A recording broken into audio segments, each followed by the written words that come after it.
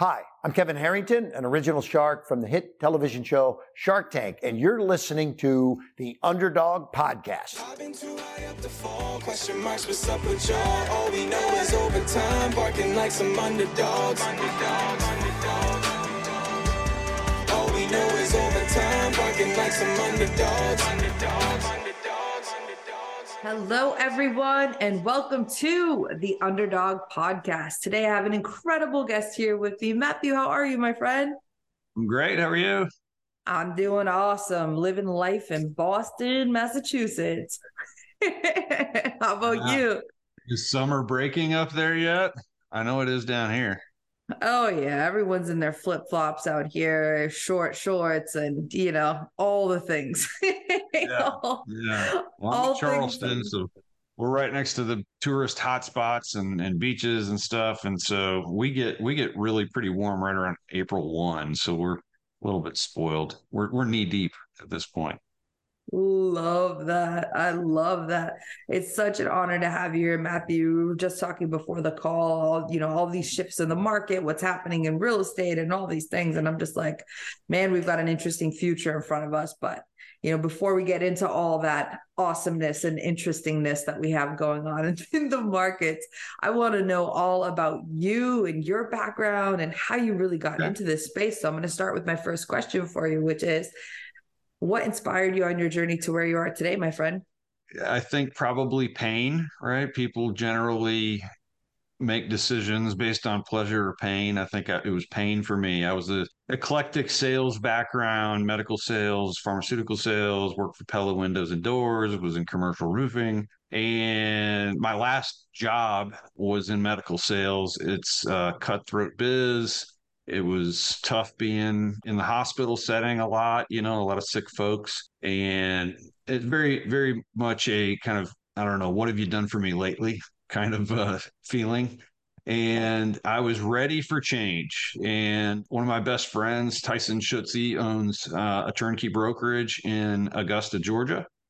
He and I had talked over the years about me, working with him in various areas and maybe coming down to Augusta to learn the business. And he had me read Rich Dad, Poor Dad, right? Like so many of us have read as a first kind of box to check. Then he challenged me to get my real estate license. He said, if you get your real estate license, I know you're serious. And so 5 weeks later, I had my real estate license in Kentucky. That's where I was based at the time. And moved to Augusta, Georgia to work with him and learn the business. It's been a ride since I got into real estate. I moved down to Augusta on a wing and a prayer, a loan against my 401k and my mother's 401k. 60 grand, I think, is what I moved with.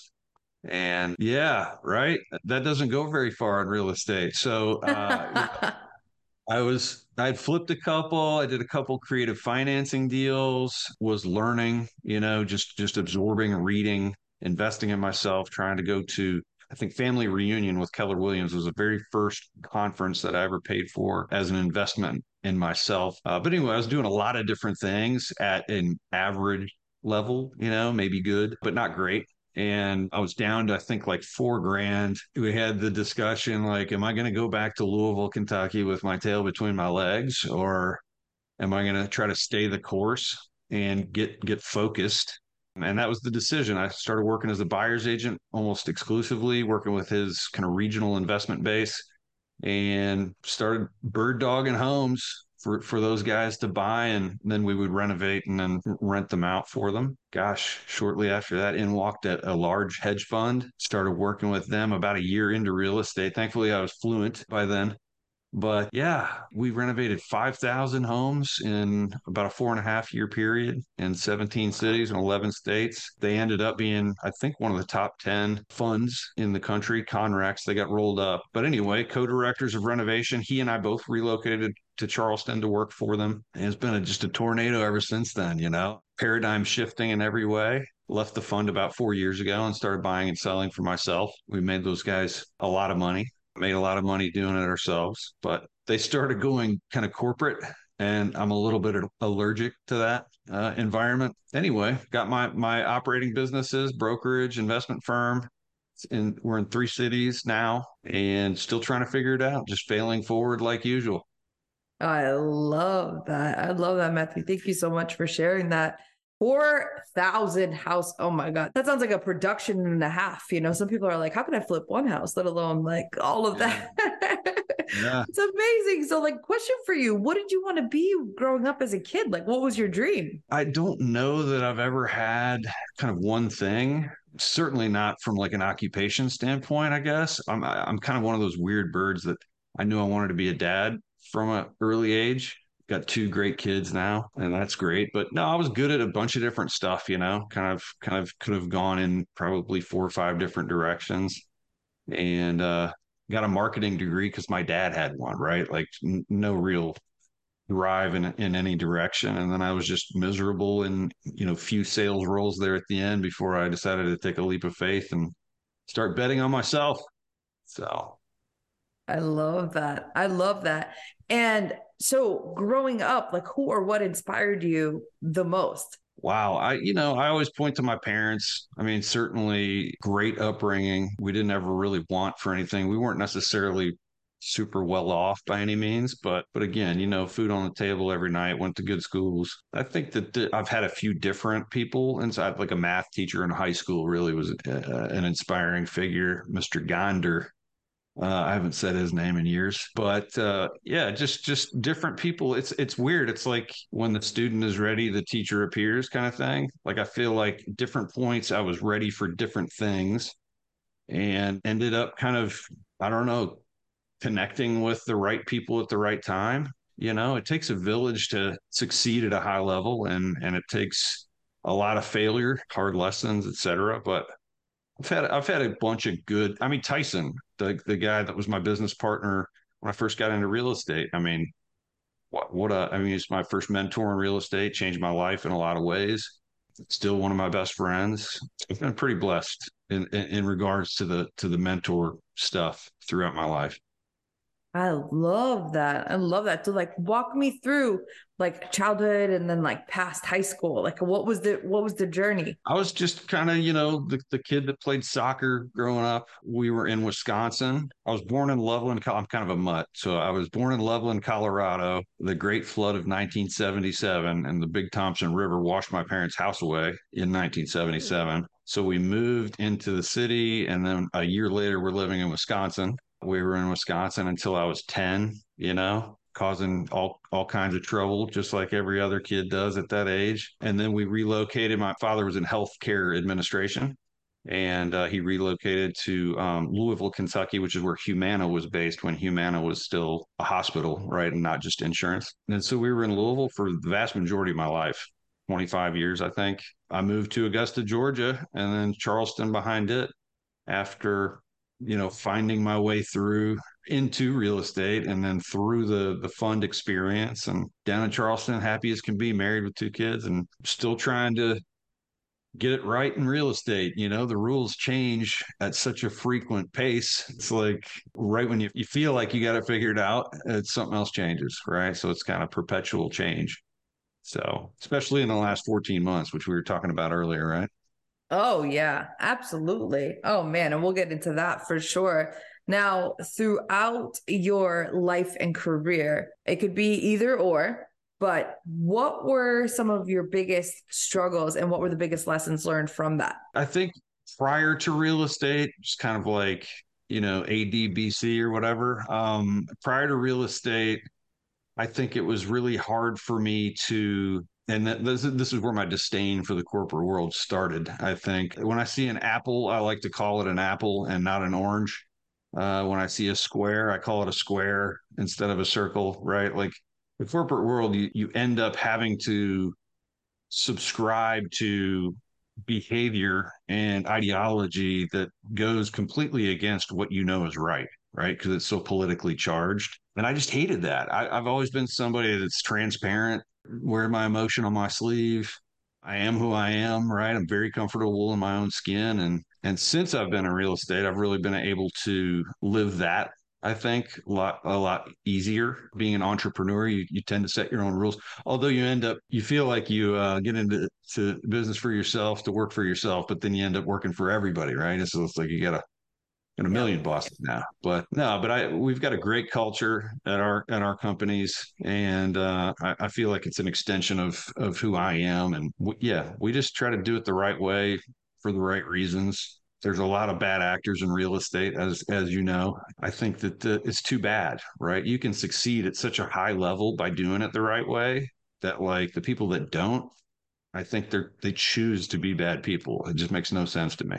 So anyway, I'm lucky that I can do it and do it the right way and take care of people and really try to help everyone win, myself included, my team included, through real estate. It's important. Right. And real estate's really like a long-term type of business. So, and it's very difficult to build. As you know, most people walk away. Like if you really don't have a passion for it, like you're gone pretty fast, because it's a long game. So is. how did you start into the game, and how did you scale at the level that you did? Yeah. So, I mean, it was a lot easier to scale on someone else's nickel, right? When we had the Wall Street money behind us, we were able to fail forward, I think, without feeling as much pain. Now, since I've been gone from the fund and I'm on my own nickel now, it's been, a little bit different animal. I still believe that failing forward is a necessary part of the process. But we would hire a guy in each city and we would manage that person and build their business. We didn't ever want to talk to the plumbers and the electricians and the trades, and that was too granular. But we tried to find somebody who was young, hungry, entrepreneurial, talented, maybe had tried before on their own and failed, right, without the right support. And we built a lot of really big construction businesses in these different cities for the fund. Our biggest guys were doing, I think we had a few guys that were doing 30 houses a month, Birmingham and Columbia at their height. And those people don't exist, right? You have to build those folks up to that. So I'm still working on it. Frustratingly, my construction kind of vertical has not been able to service third party yet. I'm still not to that iteration because we can't seem to, chew through our own assets effectively. So we've scaled our brokerage and are scaling our brokerage. We're in 3 cities now. And we've scaled our investment firm also in 3 cities, Atlanta, Augusta, Columbia. I mentioned earlier to you, but it's a work in progress and it takes a long time. To your point, it's you got to be in it for the long haul. You got to be in it for far more than money. I think, to your point earlier, folks that wash out, I think the allure of making big money or quick money or whatever it is brings a lot of people in, but you're not going to stay the course if that's all it's about, right? You got to have some passion behind it. So thankfully I have that. And we've got a team that has that too. That's amazing. That's amazing, Matthew. And like, 'cause I always have entrepreneurs ask me like, how the hell do you even get started in real estate? Like, what's the first step? Because, this industry has 1.5 million different verticals that you could go. So it's like, for somebody who's listening right now, that's like, how did you get started? What are some tips that you would say for somebody starting off that may want to go down a similar path as you? And what were some of the biggest takeaways kind of throughout your journey? Yeah, I think, you can certainly start by getting your license. I mean, that's decent from a educational standpoint. The challenge with the licensure process is it doesn't teach you how to be a successful business person. And, far too many people get their license and then get thrown out into the big ocean and it's sink or swim. I think starters on the off market side, wholesalers tend to, I think, be the starting point. Because you can do texting and you can do cold calling and some of those lower cost marketing avenues and generate some deal flow that way. To get to where you're buying and selling and doing it at scale, you have to have systems, you have to have funds, you have to have a lot of experience, and but don't be afraid is what I would say to the people that are trying to figure out how to get into it. It's called just taking action. That is fundamentally what every entrepreneur does, especially the successful ones. They pivot and they take action immediately, even if it's imperfect action, and figure it out. I mean, it's just every journey is iterative, right? You're going to fail, you're going to bump your head into the wall, and then you're not going to do it again, right? If you're smart. And I would just say take action. I wish I would have gotten into real estate a decade before I did. I promise you that. I feel like everyone in real estate says the same thing. They're like, I wish I got into it sooner. Damn it. Oh, crap. Yeah. And I mean, there's so many people out there now that are like, I want to get into real estate. I want to do this. I want to do that. And like, for me, I've always said, you got to decide whether you want active or passive income, like what works with your lifestyle. Right. Because like Sure. you and I, Matthew, we're all in, we don't do the whole corporate thing. Like we're rogue and we do what we want to do. You know what I mean? So like real estate's Right. like a perfect outlet for that. But for those who are, a little bit more conservative that do have, the traditional jobs, there's nothing wrong with that. But I always tell them, I'm like, you can invest in funds, you can raise cap, you can invest in established kind of asset management companies. I mean, there's funds, there's all kinds of things to provide you dividends on your money. You don't have to just like drop everything and go, although of course you absolutely can. Like you said, you need to learn the game, then build the systems and processes and everything kind of that goes alongside with it. So it's an interesting thing. I think you bring up an interesting point, and maybe that's a segue to kind of what we're doing now and moving forward. But you're right, you don't have to be an operator. I think in a lot of cases, our private lenders, the people that just have, a high cash flowing dental position, let's say, or whatever it may be, putting their money to work where their money's making money without the toilets, tenants, and termites, as the cliche goes. I think a lot of times our lenders make almost as much as we do. I really believe that they come close. In fact, I know they do, and they don't have any of the headaches that come with it. And it's still backed by a hard asset, right? It's a fantastic way to invest without doing the heavy lifting, for sure.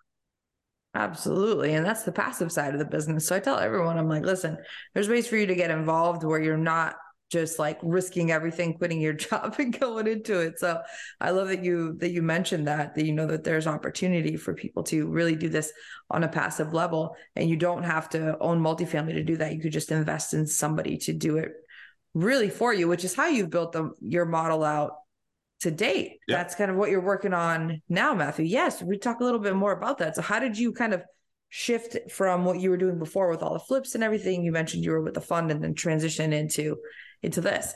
Yeah. So when I left the fund about 4 years ago, wanted to create something that was similar, but not quite as scaled. There was a lot of time spent on airplanes, as you can imagine back then. And I would not do the same thing again with two young children now. But yeah, we wanted to get into real estate buying and selling for ourselves. We will buy, renovate, and sell. That's the flip. We also will buy, renovate, and refinance. I've kept, I think, 30 rentals in the last 18 months because I want that residual income.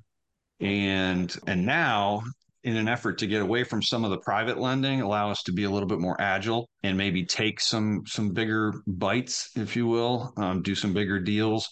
We're raising a $5 million fund right now. And actually at makemethebank.com, that's the website where I've got a VSL there, right?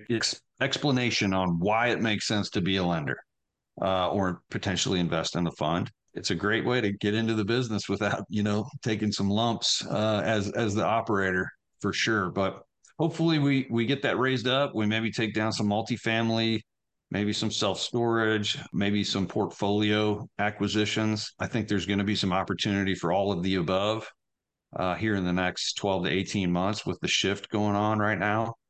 And hopefully we've got some dry powder to, make some good purchases. Absolutely. Absolutely. And walk me through like a deal that would be a home run for you. So like what to really look for in an acquisition, because we are coming into a time where there's a lot that's going to be flooding the market. For those of you who don't know, you're going to hear it from me time and time again, because we've got 3 trillion worth of commercial real estate assets coming due in the next 18 months. And what that basically means is the commercial markets across the United States are going to be an absolute shit show. No other way to say it. They're like, you just got to prepare yourself. So everybody who's been hoarding cash, I already know, some of the biggest companies like JP Morgan Chase and all the big dogs, all the equity funds have been literally hoarding cash, waiting for something like this to go down. Yep. So it's super important to understand, like, how do you go in and acquire, what to look for in these acquisitions? Because, some of them could be office buildings that you're going to convert into residential. How, what metrics to look for and that kind of thing. Because whether you're doing it yourself or you're investing in a fund, You want to make sure like, okay, hey, what are we targeting and staying ahead of the curve Yeah, for the totally. long-term value. 100%. I think, a lot of people do kind of a syndication deal structure when they're buying multifamily. That's basically like a one asset fund, as you know. So I think the biggest thing is, can you add value? Because when you get into the bigger commercial and the multifamily, the valuation is derived from net operating income. And so you have some control points that you don't have in single family.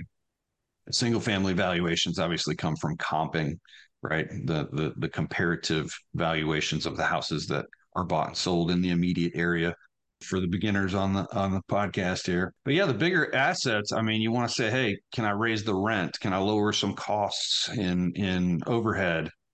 Can I do both?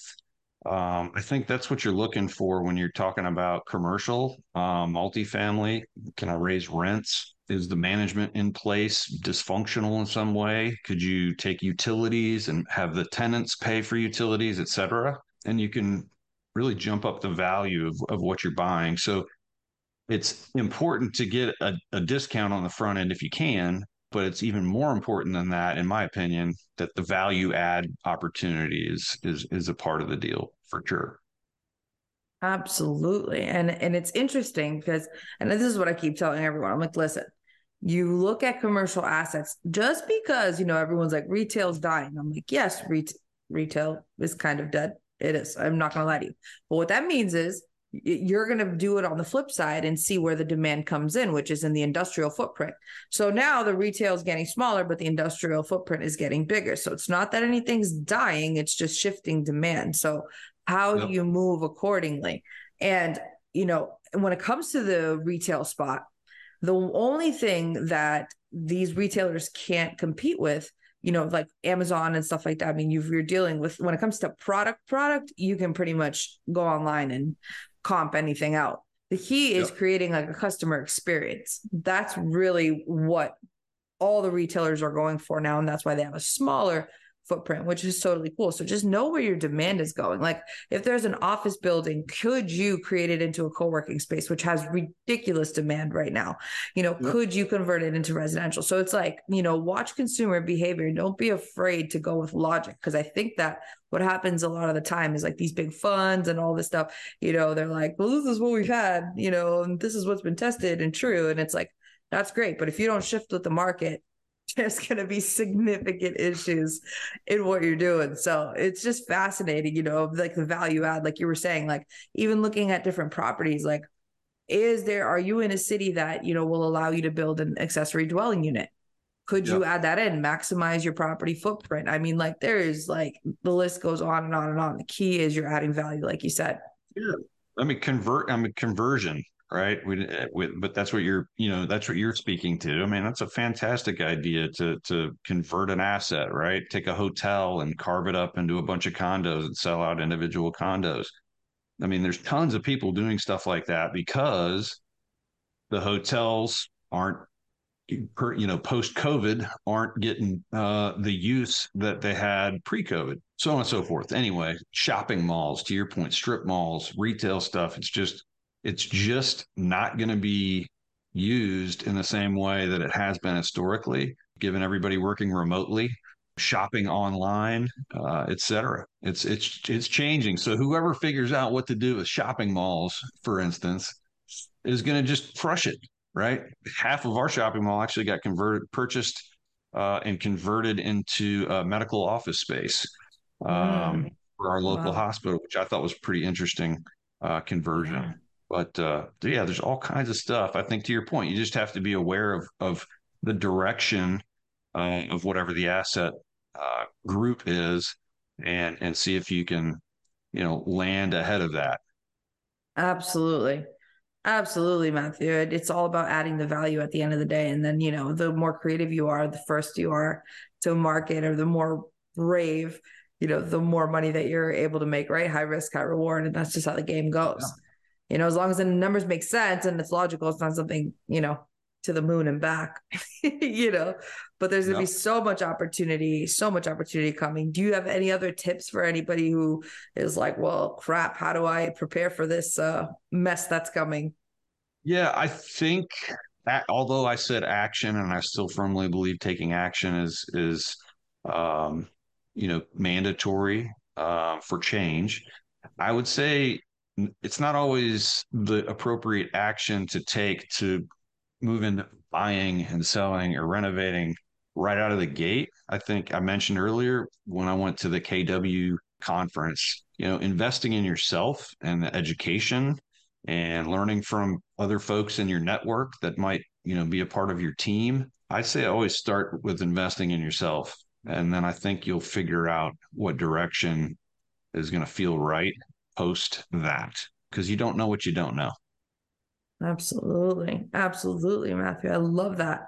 I love that. And then this is my favorite question, like ever. And this could be business or personal, whatever resonates with you. Okay. What would your older self tell your younger self based on what you know now, aside from getting into real estate sooner? Yeah, that's for sure. That's a given. I think in the last few years, I've been a part of some mastermind groups that focus on, how do you live the life of your dreams now? I think people convince themselves that they need far more money than they really do to live the life that they want. And so I think I would go back and tell myself that it's not all on the line every single day, right? And the intensity, although it's important to have the focus and the intensity, maybe not being so hard on myself. I think coming through some of those lessons and enjoy the ride. I mean, you really can build a life around what you say is most important to you, right? Like I cook my son breakfast every single morning. I take him to school. I love to read. I read every day. I exercise every day. I mean, most people are like, how do you do that and work? Well, I work 20 to 25 hours a week and we still crush. It's possible. Love that. I absolutely love that. I know sometimes money's just not the answer. It's the freedom of the time, right? To choose what you want to do. And sometimes you can be even more productive if you actually do those things, like you said, read and exercise every day so that you're almost like biohacking your time and your time management. I love that. I love that. And as you mentioned, like what you kind of touched on it a little bit earlier, but what's up in your world in the next like few months? What's happening? Yeah, I mean, we're working on the raise. It's $5 million fund. It'll be a hard money lending fund, and it's meant to again free up the operating business, maybe allow some larger acquisitions. So we're working on that. I've co-branded Make Me the Bank and the stock alternative, which I love because I think it's really timely right now. But I've partnered with a gal out of Phoenix. She's fantastic. Her name's Amy Cooper. We're just charging off into this capital, I think, direction. I think there's going to be a lot of buying opportunities in the next 12 to 18, like we've talked about, months. And we just want to have some dry powder. I've got the ability to chew through assets. We've learned how to do that, right? And we're working on making sure we've got the capital to really buy and sell strategically as the opportunities start to come back around. It's been tight this last couple or 3 years, but I think it's coming. I mean, there's a lot of leading indicators that would tell you it's coming. So it's what we're working on, trying to raise capital. I love that. I love that, Matthew. It's amazing. So, for anyone who's interested in getting in touch with you, or maybe is interested in investing in the fund or anything like that, what's the best place to reach you? Yeah, so you go to makemethebank.com and watch the video sales letter that I filmed. It's only 13 minutes, I think, and you'll actually learn a lot about lending and real estate. The stock alternative, thestockalternative.com, also is a fund related website. Same thing. We've got some educational information on that. And if you'd like to set up a call, you just click the links and fill out the web form. I'm accessible. Amy Cooper's accessible and love to connect. I mean, it doesn't even have to necessarily be about the fun stuff. I'm a teacher, right? I love to educate. I love doing things like this with you. Thank you again for having me. I try to help everybody. I want everybody to win in real estate and change lives for the better. And that includes everybody that we touch, right? Appraisers, closing attorneys, agents, the folks that are distressed that we might be buying assets from. I mean, it's just my team, right? I want everybody to win. So anything I can help people with is always an open invitation. I love it, Matthew. Thank you so much for being here today, for offering your insight, telling us kind of what's next and how to prepare for these really interesting markets that are about to surface all across the US. So thank you so much for being here today, my friend. Appreciate you. Thank you. Appreciate you having me. So that's it for today's episode of Underdog. Catch us next week, always dropping on Thursdays. And remember, if you're interested in real estate or want to learn how to create more money and magic in your life, check out meetwithpamela.com and let's chat. Sending you so much love. All we know is overtime, barking like some underdogs.